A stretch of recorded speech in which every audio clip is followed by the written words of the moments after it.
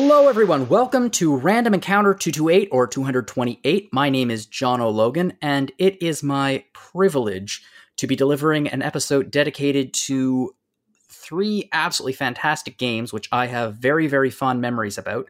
And they're very, very spooky, too. And we're a little bit past Halloween now, but that doesn't matter because spookiness can be year-round, especially when you're playing a Castlevania game.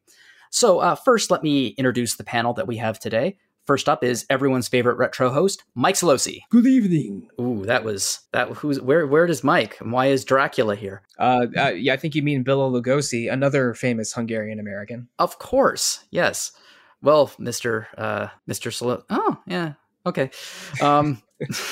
And we also have Audra, the review machine bowling. She has delivered so many reviews, it's unbelievable. Hiya. Yeah, in fact, along with this one that we're talking about today, she also delivered a review for Cupid Parasite, which is a visual novel, and you really enjoyed it. You gave it an 88. Yes, I really did like that one. It was a very funny rom-com type storyline, which was refreshing. Ooh, you know who'd probably like that kind of thing? Nikki Vicori, who is also here. Wow, that's me. Hi. Yes. Yeah. Before this podcast, my friend was like, when are you getting Cupid Parasite? Because it's really good. And I'm like, soon. Yeah, you absolutely should. If I didn't keep putting games on you to review, that would be a wonderful idea. Video game, wow. Video game, wow. How's everyone doing? Is everyone doing okay? Nothing to report, or is someone having an adventure or something? I finished Kokoro by Natsume Soseki, so now I'm really the Great Ace Attorney. Wow, that is kind of awesome, and a nice throwback for Solosi and I. That's right, and Nikki, you also told me that you got into the fiction of Arthur Conan Doyle following playing Great Ace Attorney, right? Yeah, so now I'm going to read The Sign of the Four, and I'm going to go back and forth. So I already read A Study in Scarlet, then I read Kokoro. Now I go to the Four People, whatever. Then I'm going to read I Am a Cat. That is some deep lore. Yeah. That is a fantastic reading list. Woohoo. I'm glad that we've inspired this, or actually we didn't inspire it. The Great Ace Attorney did. What a game. Audrey, you should play it. I know. I need to play it. Yeah. It's real good. Oh, it's real good. But let's talk about another real good game, actually a collection of games. So we are going to be talking about the Castlevania Advance Collection. This got released a few weeks ago, and frankly speaking, I have trouble imagining a better value in gaming. So this is a collection of all of the Game Boy Advance Castlevania games. If you are not aware, there were 3 releases for Game Boy Advance for Castlevania. All 3 of them were Metroidvanias in the style of Symphony of the Night. And these were the first Metroidvania Castlevania games after Symphony of the Night. And this is sort of what cemented the genre. Like before this, it wasn't really a Metroidvania game because there was only one Castlevania game that actually had this style. But after this, there were a whole bunch. And then there were a bunch more on DS. And then it very much just became the Metroidvania. I love these games. I have very fond memories of these games. I was working at the theme park Canada's Wonderland. I was doing their Halloween show over a decade ago now, and I just had my DS and I had these games, and it was a long commute, and I would play it the entire time on the commute, and then I would go on stage and I would sing Love Me Dead by Ludo and a bunch of other songs, and then I would come up dressed at full vampire, glam vampire too. Like I had black and red hair and had like a shiny tuxedo and like completely white face, and then I would go backstage and I would in this costume sit there and play Castlevania. So I have very fond memories of these games and Castlevania in general. But let's talk and see what Solosi, what's your experience with Castlevania? I believe you are a fan, are you not? Oh boy, where do I begin? Yes, first of all, my first Castlevania game was the first one on NES, not the Akumajo Dracula for arcade, but the first NES release in North America. That was a rental many years ago, probably in the early 90s. I liked Castlevania, but it didn't quite grab me as much as, say, Mega Man or all the JRPGs I played back in the day. But I enjoyed it. And when I got a PlayStation, I heard a lot about Symphony of the Night. It had already been out for a few years, so I rented that. Thought it was incredible, ended up buying a copy, and now I've played Symphony of the Night usually around Halloween, something like, I don't know, 6 times in the past 20 years. Like sometimes it's Halloween and I just got to play a Castlevania game, and Symphony of the Night is still my favorite. And when I got really deep into Castlevania in the 2000s, I played the 3 GBA games back to back because I didn't get a GBA until 2003 or 2004, and all 3 of them were already out. So I sought them out and played them probably one a month for 3 straight months, and really loved all 3. And then in the 2000s, I basically had a new one coming out every year or two on the DS, and that run of 3 GBA games and 3 DS games is so outstanding that it really cemented my fandom for the series. And because just how my personality works, I went back and played a lot of stuff and read all about it because I felt like I needed, when I really want to get into something, I try to learn as much as I can about it. So now I went back and I even played an emulated version of the Dracula X game that's also in the Advanced Collection. I figured out a way to. I played the Rondo of Blood remake for PSP, which is awesome. I'm not sure there's a good way to play that now outside of the modern collections. And where else do I go with this? But I'm really, really excited by the Advanced Collection, because when you combine the Advanced Collection with the Classics Collection from a couple of years ago, with the Requiem Collection from a couple of years ago, now there's a good way to play every Castlevania game from 86 to 2003, other than the N64 ones.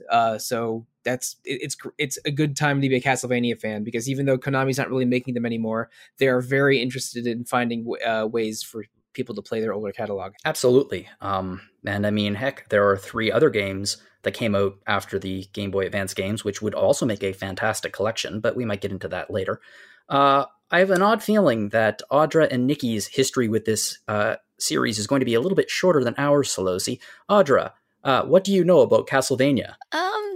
I know it had to do with Dracula, and that Symphony of the Night was very popular. Yes. And that was about it until actually I picked up Harmony of Dissonance in this collection. Yeah. And Nikki, I'm assuming that your history with it is somewhat similar. Yeah. I played Castlevania Judgment, and I have this poster of it on my wall.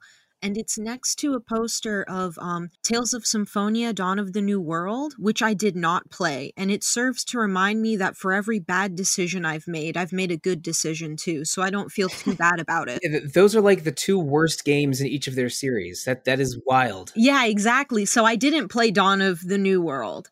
Yeah, so the poster reminds me that, I did make a bad choice once, but I've also made a good choice. So everything evens itself out in the end. But one thing about Castlevania Judgment, it is a bad fighting game, and the character designs are real weird, but it has a bunch of really great remixes of Castlevania music. That's the soundtrack in Castlevania Judgment is worth a YouTube safari at least. It's really funny because a few weeks ago, I sent Nikki a message. We were talking about something, and she said, I played Judgment. And I got really excited. And I was like, you played Judgment? I started asking questions, and then it became apparent very quickly that it was Castlevania Judgment. Yeah, I'm sorry. It's okay. I just get very excited when someone says they played a Yakuza game. So I want to ask a question of all of you just before we get started, because these are Castlevanias and Metroidvanias. The first 3 Castlevania games for the NES. The second one had kind of exploration, open world elements, but not. It wasn't a Metroidvania. It's a non-linear side scroller, but it's not what we would call a Metroidvania. But they do recreate the collect Dracula's body parts quest from that game in Symphony of the Night, which is pretty cool. Yeah, and there was Super Castlevania 4 for the Super Nintendo, and there were a few releases on there was a release for Genesis, Bloodlines, and then they came up with the Symphony of the Night, and that was the groundbreaker, and that was the thing that really cemented the Metroidvania genre, and since then it's developed out of that. I'm assuming that everyone on this podcast is a fan of Metroidvanias. I'm just going to take a wild stab in the dark. Never heard of them. Never heard of them? Yeah. I like Mega Man ZX. I like that one. I also have a ZX Advent poster in my room underneath an Apollo Justice poster, which is also a Metroidvania, I swear. Yeah, you got some Capcom poster action going on. That's but yeah, true, yeah. ZX and ZX Advent were, I think, regular DS games, and they were basically Mega Man Zero, but with some Metroidvania elements added. That they're weird and different, but not bad. I liked the first one. I like them too, yeah. I just finished Death's Gambit, which is a Metroidvania Souls-like combo. Yeah, you had a dandy time with that. And I like the Metroidvania elements. games. Well, here, just before I jump into the things, let me ask you all just one question about Metroidvanias. Is the double jump the greatest upgrade in video games ever? It is one of them. It is crucial, and when I played East 9 earlier this year in January, them giving you the double jump in the very first zone was the best surprise of that game. They just give you a double jump straight away, and I want every game to do that. It's my favorite upgrade in every game. The second you get a double jump, it's just the world opens. You do a happy dance. You do a happy dance. Okay, well let's go in here with the very first title of the collection, which is Circle of the Moon. So this was originally designed as a launch title for the Game Boy Advance. I don't want to call it a black sheep of the family, but apparently the game was removed from the official timeline. So Solosi, you played this game. You were pretty excited when I, suggested that you play it. When did you first play the game? I'm trying to think back. I played I didn't get a Game Boy Advance until 2003, and I think in 2004 I sought out or eBayed the three GBA Castlevania games because they had already all been out by then, and played them basically in order. So I think this was probably in 2004 when I was still in high school. And I played all of them, and they were each different and focused on different parts of the Castlevania experience and the Metroidvania experience. But all of them were very good and did a good job with that. And with Circle of the Moon, it doesn't really care as much about pushing the visuals and the hardware of the GBA to their limit, but it's just a really good game that's about positional whipping and making sure that you throw those cross boomerangs so that they stop at the enemy and hit them 5 times. And the castle is cool and moody to explore, and there's good boss fights. It's a rock solid GBA game. I think one of the reasons why many people consider it kind of a dark title, it's because Iga, who is the he spearheaded Symphony of the Night, and I mean, if you play games nowadays, you probably know him from Bloodstained, the kind of spiritual successor to Symphony of the Night. But he had nothing to do with Circle of the Moon, and apparently he actually dislikes quite a few aspects of it. Yeah, well, Iga is rightfully called the architect of modern Castlevania. He was the assistant director on Symphony of the Night, but the main director dropped out of the project partway through, so Symphony of the Night sort of became his game. And the only other person that's as strongly associated with the Castlevania franchise, or at least recently, is Michiru Yamane, who did the soundtracks for almost all of them in the 2000s. I believe she did the arrangements in Judgment. She worked on the Genesis game Bloodlines, but then did almost all of the GBA and DS games. But Circle of the Moon has no Igarashi and no Yamane, which is weird. I think Konami sort of threw a B team on Circle of the Moon while Igarashi was working on Harmony of Dissonance and planning out the rest of the series. And I don't want to make this a story of Castlevania story canon, because that is almost as headache inducing as talking about Zelda timelines. But part of the story is Dracula revives once every 100 years, and someone in the Belmont family is destined to put Dracula down until they rise again 100 years later. And Circle of the Moon both has no Belmonts in it and breaks the 100-year rules. And basically just made a few decisions without Iga sort of having any input. So Iga sort of designed the rest of the timeline and the rest of the series based on the older Castlevania games and completely ignoring Circle of the Moon. So Circle of the Moon is you could call it a never say never again of the Castlevania franchise. But it's good. And it does a lot of Castlevania things, including remix some old school Castlevania tunes. Because I don't think you're allowed to be a Castlevania game unless you remix one of Vampire Killer, Bloody Tears, or Beginning. But it is a good one, but it is not in the canon because basically for dumb developer politics reasons. I don't think it reflects on the quality of the game, because I think you're right. I think it's a pretty rock solid Castlevania game. And there are some very interesting, mechanics and things like that in it. Like you talk about it in your, we did a mini review is what we did with this one. So everyone kind of reviewed their respective title. And this, there's the usual mix of magic and melee. There's also some cards in this game. Yes, there are 20 spell cards. 10 of them are action cards and 10 of them are attribute cards. So the action ones are all a Roman god, like, Mercury, Venus, Mars, etc. And all of the attribute cards are monsters that represent an element. Like there's a salamander for fire, and I think Griffin for wind, etc. And what Nathan Graves, the main character, is allowed to equip one action card and one attribute card at the same time. And the action cards are basically what kind of spell it is, and the attribute cards are the element of the spell. So if you equip Mercury and Salamander, you get a fire whip. But if you equip Mercury and Griffin, you get like a wind blade at the end of your whip. And so there's 10 kinds of spells for the 10 action cards and over 10 elements. That means there's 100 spells to play around with in this game, which is too many. Collecting these cards and like testing all of them is fun for a bit, but there's just so many of them. And in the original GBA release, there was no way to tell which enemies dropped cards because there was no mappable bestiary and no indicator for how to get cards. But in this remake, there is a very handy indicator that pops up whenever you attack an enemy that has a card, and it shows a little question mark if it's a card you don't have yet.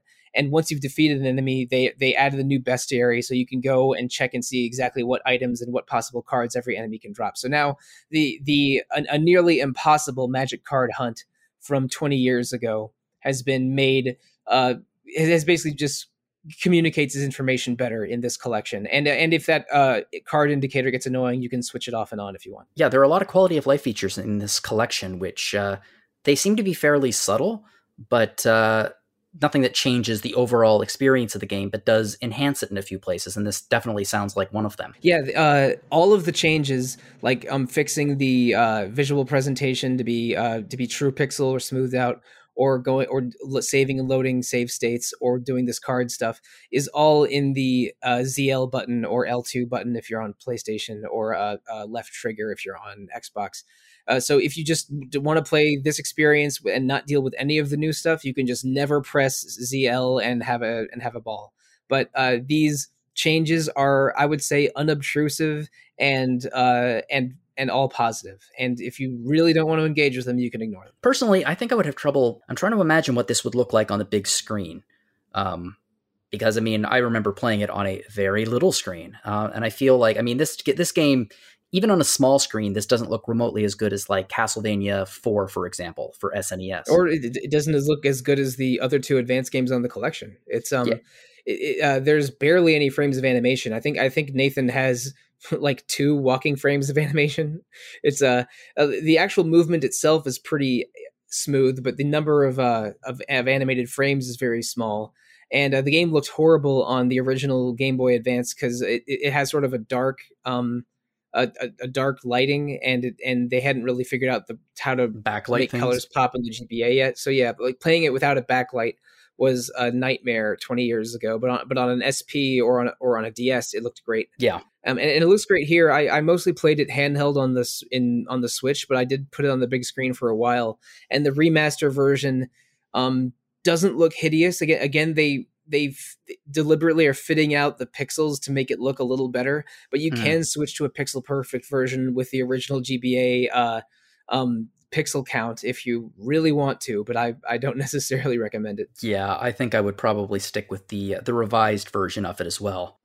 Okay, I know that you enjoyed this, but just casting yourself back to when you first played it versus now, did you enjoy it as much as an adult as you did when you first played it? You know, I think I did, because when I played it as a kid, I was just excited to have another Castlevania game that's more like Symphony of the Night, because that was something I'd been chasing for a little while, and I'm more of a Castlevania fan than I am a Metroid fan.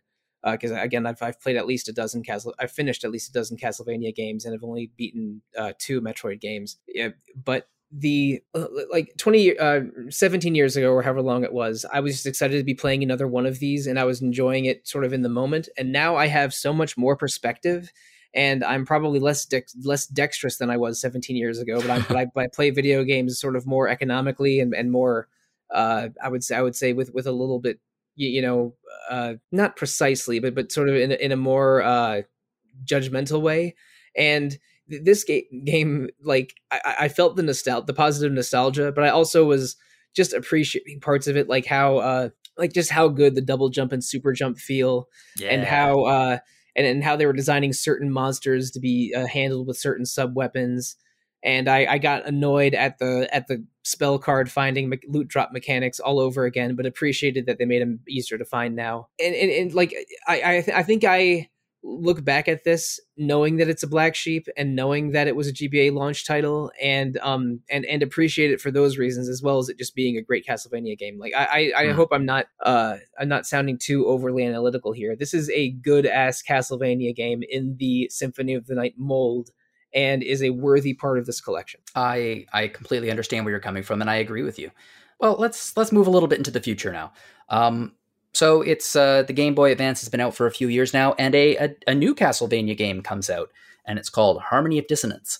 And it's still, it's still a Metroidvania, and it really catches quite a few people's attention. Looks a lot better than Circle of the Moon, and also Iga's involved in it. So, Audra, you played Harmony of Dissonance. It was your first Castlevania game. I'm really curious what you made of it and how you enjoyed it. I ended up really liking it. I wasn't quite sure at first how I'd end up feeling about it, because I had never played a Metroidvania before, but I ended up, from the opening sequence when you have to run from the boss, I ended up really liking it. I was like, oh wow, this is actually pretty fun. Hang on, sorry, you've never played a Metroidvania before? No, this is my first one. Oh, I didn't know that, actually. I knew it was your first Castlevania. I didn't know it was your first Metroidvania. Wow. Yeah. Audra, we will have words later, Audra. I've played 2 now. You've played 2 now. I have a small, adorable bug-shaped friend that I might need to introduce you to. That's hollow inside. And is a very knight-like being. I think I can spin a tale to Audra some other time. Yeah. Okay, wow, it was your first Metroidvania. So with that in mind, then, I guess, actually, this is going to change. I didn't know it was your first Metroidvania. I really thought I knew it was your first Castlevania. Okay, this is going to change some of my questions then, and I'm doing this on the fly, but I'm excited about it. So what makes a Castlevania, Metroidvania really special specifically is, in my mind, the mixture of open world exploration, returning to areas with new skills, but also what Castlevania brings to the party, which is the RPG mechanics. Not all Metroidvanias have RPG mechanics, but that's one of the things that Castlevania Symphony of the Night brought to the table. How did you feel about that mixture of RPG and platforming? I found it really fun and enjoyable, actually. I mean, I've played action RPGs before, so I sort of knew some of the elements, but yeah, getting like the double jump and everything was just awesome. Yeah, double jump. And I liked how a lot of the the equipment actually had kind of story significance too. Like the bracelets and everything that you can get to have a special ending. Well, this game brings back quite a few things from older titles. For example, unlike Circle of the Moon, or certainly Symphony of the Night for that matter, this is the first time in a while that you've been able to play as a Belmont. And it is a direct sequel to the original Castlevania and to Castlevania 2 in that sense. It's 50 years after those 2 titles. Simon Belmont, who people my age might know from such amazing cartoon shows as Captain N. Yeah. Yep. I knew where that was going. Yeah. Of course you did, Solosi. Of course you did. And in this particular game, you play as Simon's grandson, and there's obviously much more of a story here than there was for the original Castlevania. And I have to say that story, this is overarching for these 3 games, story is not their strength. There are not bad stories here, I don't think, but there's nothing exceptional here. What do you feel about the story, Audra? I thought it was the story of the friendship was actually kind of a good motivator. I ended up getting the special ending just to try to see if it wouldn't be too depressing for me. Because a lot of the other ones seemed like they might be downers. Yeah, always nice when you get the special ending. Yep. But I mean, it wasn't horrible. I thought the Maxim plotline was kind of interesting, that the Maximus friend having like the shadow self and the 2 different Dracula castles. A tradition in the series. So I liked it. It just, I mean, I wouldn't say it was necessarily groundbreaking, though. Yeah, I groundbreaking is not the word I'd use to describe it, but I am curious, coming from, like, as we were talking about platforming RPG combination, how do you feel the story was integrated into that kind of gameplay? Pretty good, actually. I liked a lot of the ways that just having to go through the castle and stuff, it was integrated quite well. I like the whole idea of finding, like, the Dracula's body parts and stuff to create. I mean, it was just I thought they did a pretty good job with a lot of the gameplay elements. Mm-hmm. Like the one area I remember where it's kind of like you had to go through a darkened area, but you had to have equipment to see, like night vision goggles or something. Mm-hmm. And I thought that was really well done. Yeah, this game reintroduces a lot of the things, Castlevania traditional things. And it also gets rid of the card system that was in the previous game and goes to a much more traditional magic system, I would imagine. It sounds a little more simplified from the card system, which I guess I could see where maybe they decided to go that route. But yeah, as someone who is a newcomer to Metroidvania, I'm curious what you felt the most challenging aspect of this game was, and I guess in general, like the most challenging aspects of a Metroidvania. That doesn't necessarily mean something you disliked, but just what do you feel was it challenged you the most? Probably I found the lack of healing items, especially if you couldn't find a merchant, which I couldn't for most of the game.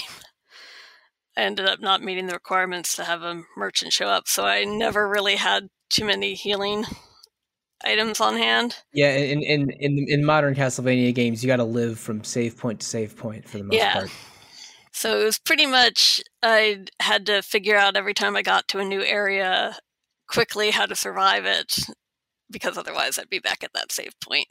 Yeah, they are fairly challenging. These games aren't necessarily, I didn't find them, my memory, I haven't played them for a few years. I don't remember them being exceptionally challenging, but I also don't remember them being easy. Going back to Circle of the Moon, I thought that the game was very manageable for most of the run, because some old Castlevania games are quite brutally difficult, and the Super Nintendo game in this collection, Dracula X, is one of the hardest Castlevania games. Yeah, you're going to get a bit of whiplash if you try playing it. Yeah, I mean, it's a semi remake of Rondo of Blood. They took out all the story scenes and branching paths, and basically like replace all of the cooler parts of Rondo by just making it easier to get knocked out of the air and instant killed. And Richter Belmont doesn't really, there's no dashing, only you just have to sort of strut your way through the entire game. Yes, if you've played Symphony of the Night, then you know his amazing strut. Yeah. Yeah, it's a strut. It's a Belmont strut that goes all the way back to Simon. But Belmont strut. It's a genetic thing. but back to Circle of the Moon. I mean, you have a dash, you have a double jump in this game. All the Metroidvania games move faster than old Castlevania. But Circle of the Moon was pretty manageable the whole route. There was a couple areas where I felt I was slightly underleveled and died a little too quickly in, but then just a little bit of grinding fixed that. And two bosses, one around the middle of the game and one the final boss. Both took me probably between 8 and 12 tries, but it's like it's a solvable game. But it surprised me with its high-ish difficulty sometimes, because there's plenty of tough GBA games out there, and I think the Castlevania games on GBA are manageable. But I still, like, even a veteran like me got tripped up a little bit playing Circle of the Moon again. Yeah, I didn't have too many problems with the Dracula fight at the end, actually, which I was surprised by. I thought that would have been one of the harder ones. The death fight was actually quite challenging to me. That was death. Yeah. In Circle of the Moon, Dracula is considerably harder than death. So it's it goes both ways, I guess. Harder than death. That sounds like a name of a metal album. Do you think that you might try playing? Again, I've been just unloading reviews on you nonstop, which makes it difficult to play things outside of those reviews. But would you be at all interested in playing the other games on this collection, or for that matter, Symphony of the Night? Yes, actually, I would be, now that I've played Harmony of Dissonance. I'm quite curious. Yeah, I think that Symphony of the Night is just one of those games that most people should play. Not because it's I think it's a great game, but because it's one of those games that cemented how can I put this? If it wasn't for Symphony of the Night, Metroidvania would not even be a word, and some would argue that it still shouldn't be a word because it's stupid. That's mean. I agree. I like it, but there are many people who believe that the word Metroidvania is just dumb. I personally think that it's a very important game. It's one of those games that made history. And because of that, and it's even better than that, a lot of the games that make history that came out on like the Nintendo system or even early Super Nintendo are kind of unplayable today. But Symphony of the Night is as playable today as it was when it was released. So I think that you would really enjoy it, actually, Audra. Oh, thank you. I'll definitely keep an eye out for it. It's on a collection, I believe. It is. It's on the Requiem collection, which has the I think it's a PC Engine game, Rondo of Blood and Symphony of the Night, which is somehow a sequel to both Rondo of Blood and Castlevania 3 for the NES. And if you're fans of the if you're a fan of the Castlevania animated series on Netflix, that show is heavily inspired by Castlevania 3. So like Alucard from Symphony of the Night shows up there. But it's on the Requiem collection, which is PS4. And it's a PlayStation 1 game and a genre-defying one at that. And a certain other podcast on RPG Fan has done 2 episodes on it. So, Symphony of the Night, I second that recommendation. By the way, those episodes will be included in the show notes, so if you're curious about them. I am only on half of them, but but it is go and play Symphony of the Night if you have access to it, please. Okay. Incidentally, I've heard amazing things about the Castlevania animated series on Netflix. I've heard amazing things about it. It is super cool, and we did an episode on that as well. I think a year or 2 ago. Check the show notes. Yeah. Somehow it's about Castlevania 3 for the NES and also Curse of Darkness for the PS2, which is one of the more forgettable Castlevania games. That show makes some unusual choices, but it's very fun and dramatic choices. Well, Audra, is there anything that you'd like to say about Harmony of Dissonance that we haven't gotten into? Not too much. I kind of wished Liddy had more of a role in the plot. That's about it. Yeah, these games don't really put a whole lot of focus on their female characters. I guess that is one change between this and Bloodstained. Bloodstained looks good. I enjoyed it. I didn't love it. I thought it was solid. I thought it was a nice beginning. Actually, Slowsy, what did you make of Bloodstained? Have you played it yet? Oh yeah, I played it when it came out. I really like it. It's so many ideas went into it, and there's so much weird stuff in it. Like, people that gave to the Kickstarter like put their dogs and cats in the game. Igarashi throws up 2 giant middle fingers to Konami by including a stage inspired by NES Castlevania hidden in there, and also by bringing back the voice actor for Alucard and having him voice a vampire librarian that looks just like Alucard. I'd heard about the vampire librarian. Right. That makes me interested. There's a vampire librarian? Librarian, and you can check out books for bonuses. And as you explore more of the castle and get better library cards, you can check out more books. And if you try to leave the castle without returning the books, you get in big trouble with the vampire librarian. Bloodstained is very, very good. It's a little bit messy, but there's a ton of ideas and fun that went into it. And it is definitely and it has a main character that looks like Shanoa from Castlevania Order of Ecclesia. The skill system is kind of like the souls from Aria of Sorrow. And you're rescuing townspeople and cooperating with them, kind of like old school Rondo of Blood. It is very good, and it is 100% a Castlevania in everything but name. But maybe we should stick to Castlevania games since it's in the episode title and whatnot. Yeah, I think that the audience will forgive us for a brief foray into the world of Bloodstained. Well, Harmony of Dissonance came out, and then a few years later, the final entry on Game Boy Advance came out, and this is generally considered not just one of the finest games on the system or one of the finest Metroidvanias ever made, but it's considered to be one of the best Castlevania games ever made, and it did a lot of things very, very different than other entries, including taking place in the future. So yeah, it is Aria of Sorrow, and Nikki, you played this game, and you got to play as, I believe the character's name is Soma Cruz, and I think, I might be mistaken, but I think you were a fan. Soma Cruz, my beloved. That's right. There he is. Wow. He wears jeans because it's the future. Did you know in the future we'll all wear jeans? And all have very stylish white trench coats as well. That's right. Wow. How stylish. Yeah. I think this game is terrific. I think that it looks terrific. I think it plays amazingly well. I think it's just a fantastic game.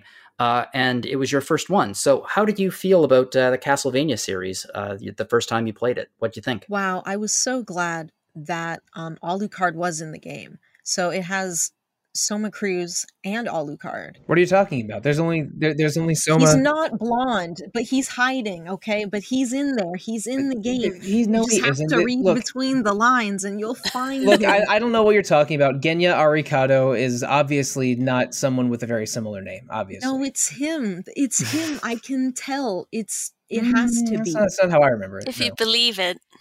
Okay, Mulder, okay. Whether or not Alucard is in the game, Soma Cruz is, and Soma Cruz is a very, very different kind of character than the traditional Castlevania protagonist. He can absorb the souls of monsters and then learn and use their abilities. How did you tell me a little bit about this soul absorbing system and how it works in the game? Well, I never figured out really how it works. I think it's random. You attack enemies, and when you kill them, maybe you eat their souls. And that's pretty cool, because then if you eat their souls, you get their special power, like Kirby. You know what I mean? You know how Kirby does that? Or Mega Man. You just told me. I was trying to avoid the Axel comparisons, but we can pretend that it's Axel, I guess. We're talking about Mega Man protagonists, and you land on Axel from X7 and X8. That's what he does, right? He takes their powers. That's what all of them do. Mega Man. Oh my God! Wait a minute. Super fighting robot. You're right. Yes. Hold on. Wait a minute. Hold on. I'm having a galaxy brain moment right now. Axel from X7 and X8. That's why I was trying to avoid the Mega Man comparisons. All right. Okay. I was I don't want to think that he's like Axel. He's Soma Cruz with genes, and that's all we need. We don't need to think that he's Axel. Well, okay. In the great canon of game characters stealing enemy powers, I mean, you have your Mega Mans and your Kirbys and your Axels and your Blue Mages, and now we have Soma Cruz. That's right. Yes. And he'll it's like with the first game we talked about. If you want, you can put using the power of the advanced collection options. There's an option to have a little notification show up every time you hit an enemy, and if you've collected their soul, it will light up. So you'll know if you've gotten it or not. I turned it off because it's like every time that you hit them, and that's a lot. But it's nice that that's there. Yeah, it's a good little feature. When you're looking for a specific soul or are in a new area and you want to keep track of what souls you haven't got yet, it's a great feature. But those notifications pop up so much that there will be a time that you're ready to turn it off. Yeah. I'm sorry. I'm still stuck on the sound of Solosi's voice when he said Axel.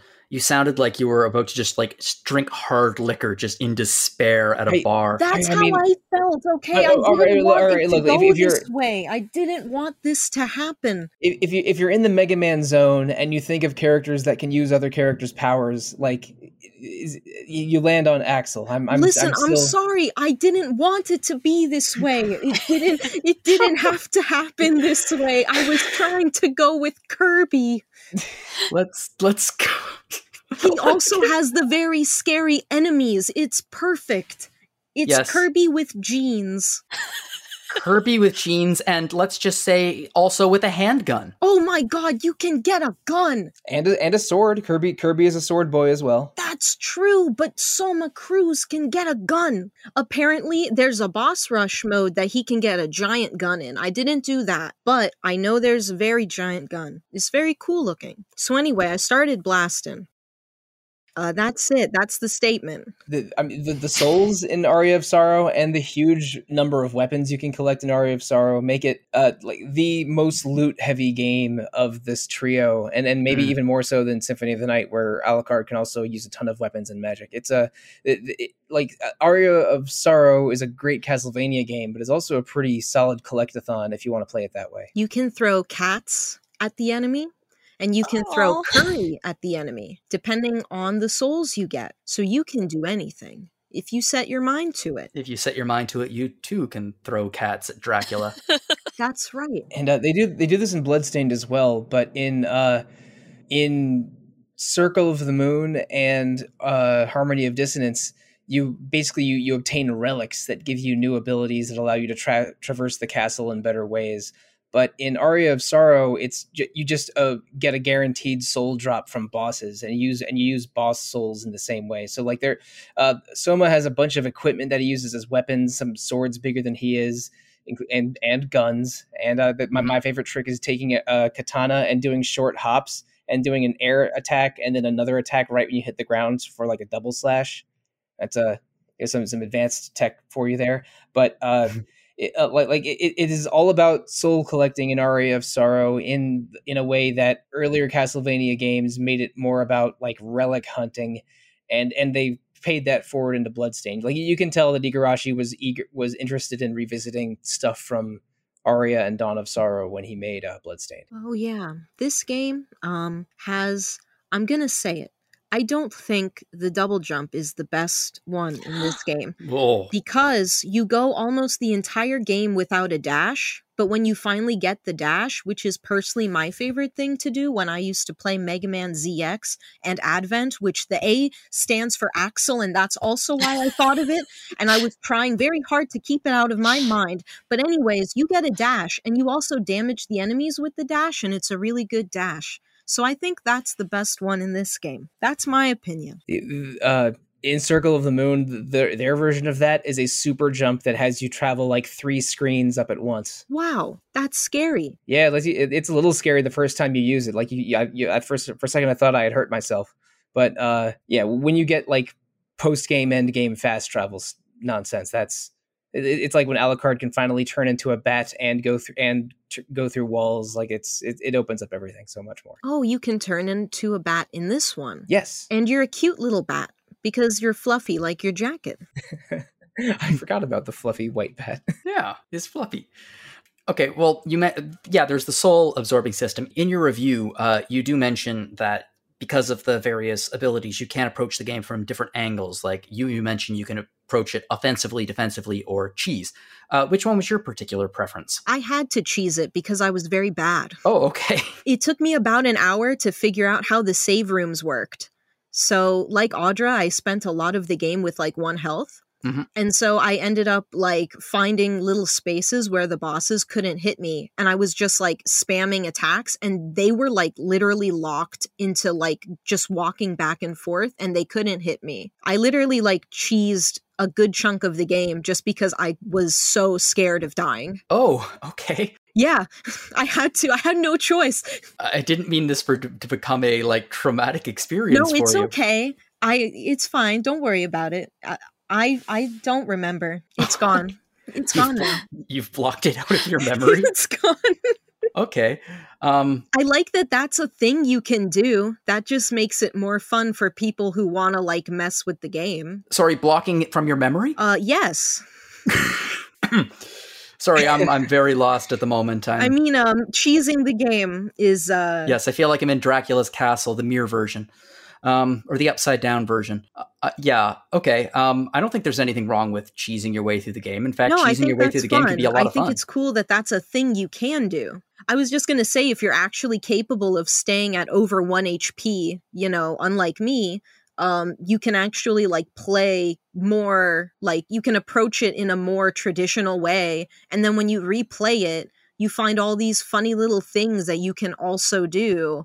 Even if you beat the game, you have a lot of reasons to replay it by trying out all the other silly things you can do. That's true. That's kind of experimental. And I mean, there is replay value baked into these games in the sense that there are usually hard modes after you beat the final boss, which I'm assuming is the very first thing that you did, Nikki. The first thing I did was look at pictures of Soma Cruz. Like, there's like the concept art little section, and I'm like, look at this beautiful artwork of Soma Cruz. That's what I did. Nikki, have you seen the difference in art style between Aria and Dawn of Sorrow? Yeah. So do you prefer the Ayumi Kojima gothic Soma or the anime bright-eyed boy Soma? I don't dislike the anime style, but that classic artwork is gorgeous. So yeah. Mm-hmm. I have to say that's the one, Just as kind of a fun little point, I went back in time here and looked at some of our past reviews, and none of these people are on staff anymore or reviewers, but like Circle of the Moon got a 94 when it first came out with us. Harmony of Dissonance got an 88, and Aria of Sorrows got a 90 and a 95 respectively. So like these games have always been pretty well regarded, and the three of you regarded them very highly as well.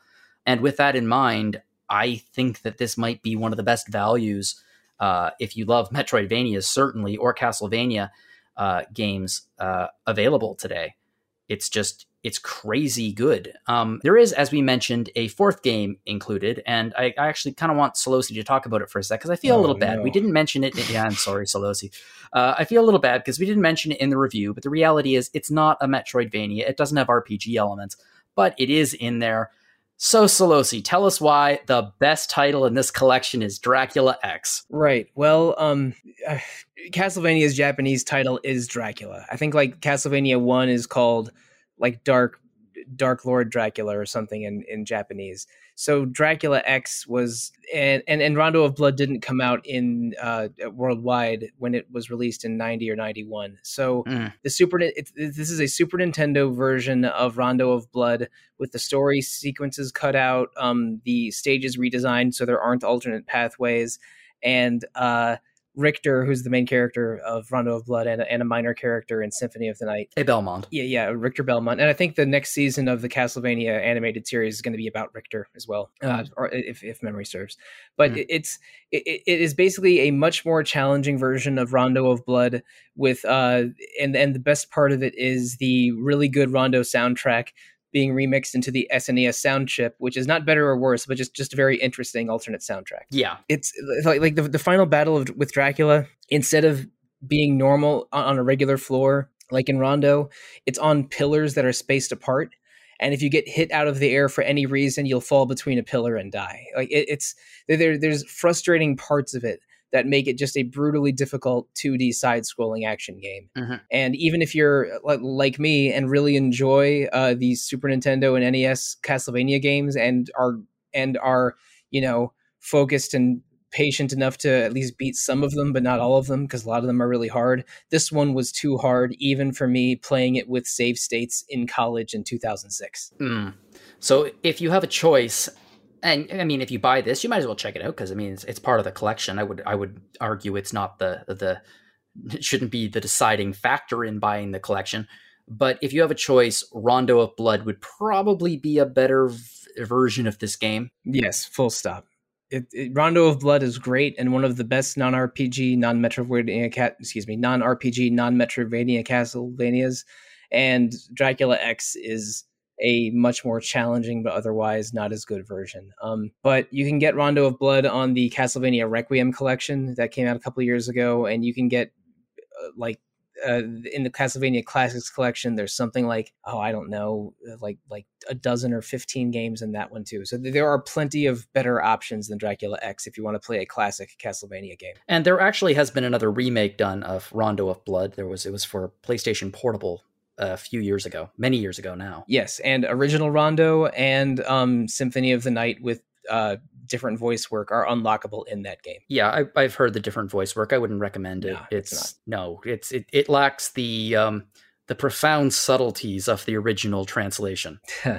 Profound subtleties, sure. If you can play the PlayStation 1 or Saturn version of Symphony of the Night, because those are all-time classics. The remake is it'll get the job done, but it's not as good as the old school voice work. Well, before I move on to our discussion question, I actually am going to ask Solosi another question because of your experience with the Castlevania series. For those who have played through the Castlevania Advance Collection and they are looking for some more Castlevania goodness, what would you recommend to them? What should be their next step? Oh boy, they should go right on to those DS games, because DS games are playable on a 3DS, and it's not that hard to get your hands on a 3DS nowadays. And that trio, Dawn of Sorrow, which is a sequel to Aria of Sorrow, Portrait of Ruin, which is about a painting vampire that you jump into paintings in the castle like Mario 64, and Order of Ecclesia, in which you're a lady named Shanoa that equips magical rune tattoos to her body for special powers. Those three are all excellent, and I would not be against them releasing another Castlevania collection of those three, because they are super good. And between the 3 GBA games and the 3DS games, it is hard for me to pick a favorite, because they are all B pluses or A minuses. Yeah, and that's a pretty high average when you think about it for a series of games. We don't have to talk about the N64 games or Lords of Shadow or Judgment, or that there was that one that was like a multiplayer Castlevania that had a bunch of characters jumping into the screen at once, and it had God, what was it called? Harmony of Despair? Something of Despair? Kirby and the Magic Mirror. Let's see, what was Castlevania Returns? Castlevania Tropical Freeze?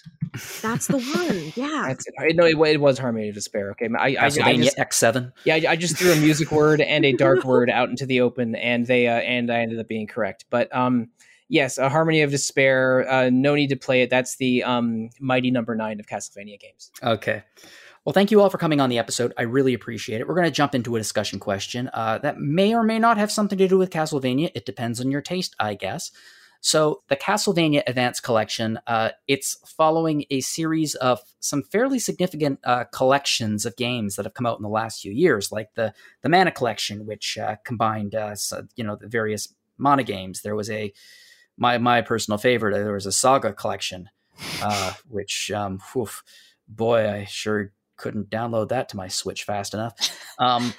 But there are certainly lots more trilogies and lots more games that could be released in collection factors.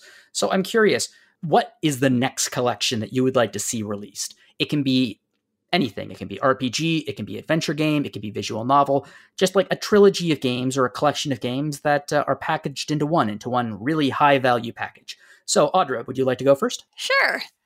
I'd probably say the Legend of Heroes Gagarv trilogy. Oh, the PSP ones. Yeah, those ones, they need a better translation. Yeah, they do.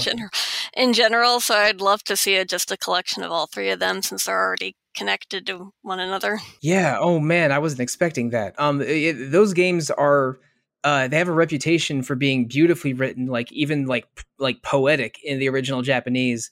But what is it? It's one of them was Vermilion, Tears of Vermilion. Tear of Vermilion, Song of the Ocean, and Prophecy of the Moonlit Witch. That sounds right. And I think they released them out of order, and the translations were bad. And I tried one of them and thought it was pretty rough, but and especially now that Trails is a big deal, having those predecessor games, that's a really cool idea. Yeah, I would definitely play them. So yay, if that would happen. I don't know if it will, though. They seem to be focused on Trails. I think they were PC releases in the 90s, and then the PSP collection was their first official release worldwide. Yeah. I'd also like Lunar. Yeah. But without Dragon Song. They can ignore that one. That was an answer that I thought might pop up ahead of Legend of Heroes. Lunar 1 and 2 are amazing. Yeah, they are, and that would be they could release. Could you imagine the collector's edition they could release for those two games if they could get the rights to some of the stuff that came with the original PSP or PSX releases? I still have my Galleon puppet.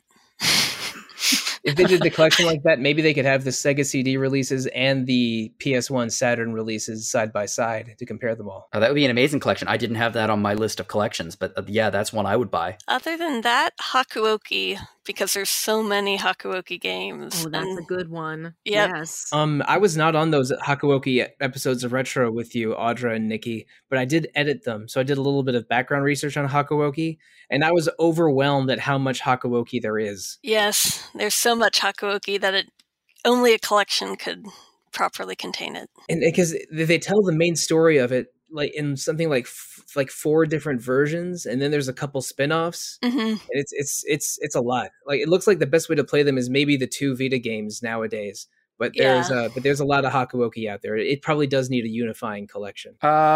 Nikki, if you could pick a collection of games that could be released, what would it be and why? Well, when we say next, does that mean a collection that could feasibly be released soon? Fingers crossed. Because I had 2 that I couldn't decide upon, but one of them would not be something they could release soon. But one that they could release soon would be the Ace Attorney games on the DS. You got me. Oh. That was mine. I wanted specifically Apollo Justice, and then the other 2 on the DS, Investigations 1, and what comes after 1, 2. They gotta give us that in English, please, Capcom, please. Yeah, that's the missing chapter that's locked in Japanese right now. And it's a good one, too. It's a good game. I really enjoyed it. I don't know anything about it other than it has a lady judge, and that's enough to make me interested. With a telescoping gavel.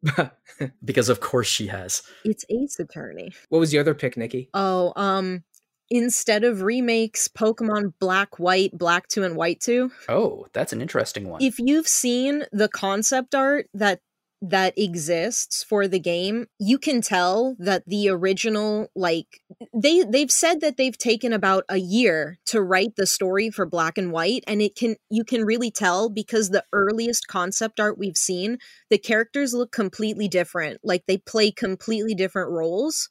So I was thinking not only something that gives players like a way to play those games in their original like release form rather than trying to, update the graphics and maybe make people unhappy with how they do that. Give them the original games, but then also like that kind of vault material with like the concept art and the commentary about how the game changed during the drafting period versus the final release. That's what I want. That'd be pretty neat. Yeah, that would be pretty neat. As long as I can evolve an Excadrill again, I am on board. Excadrill would be in the game. Excadrill has a different sprite in the pre-release than in the main release, so maybe that could be part of the vault material too, how the Pokemon designs changed over time. In the remake, they would presumably add fairy type, so that would just make Excadrill, give him an extra weakness to exploit, to cut up some fluffy boys. That's true. Well, I would like this to come with like a black 3 and white 3, but they would be able to focus only on that game if all they had to worry about with the originals was porting. But that's just me, thinking into the future because that's what I do. Oh, yep, well, I'll have to live there someday. Solosi, what would be your collection? I also had two ideas. One of them was more of a localization hope, and the other was a proper re-released collection. I have an odd feeling that my second pick is going to be among this, but go. I think you're right as well. I want Ishin and Kenzan, the two lost Yakuza games set in samurai times, a few hundred years apart. If you don't like attaching a Yakuza name to those samurai games, call them Ronin Like a Dragon collection or something.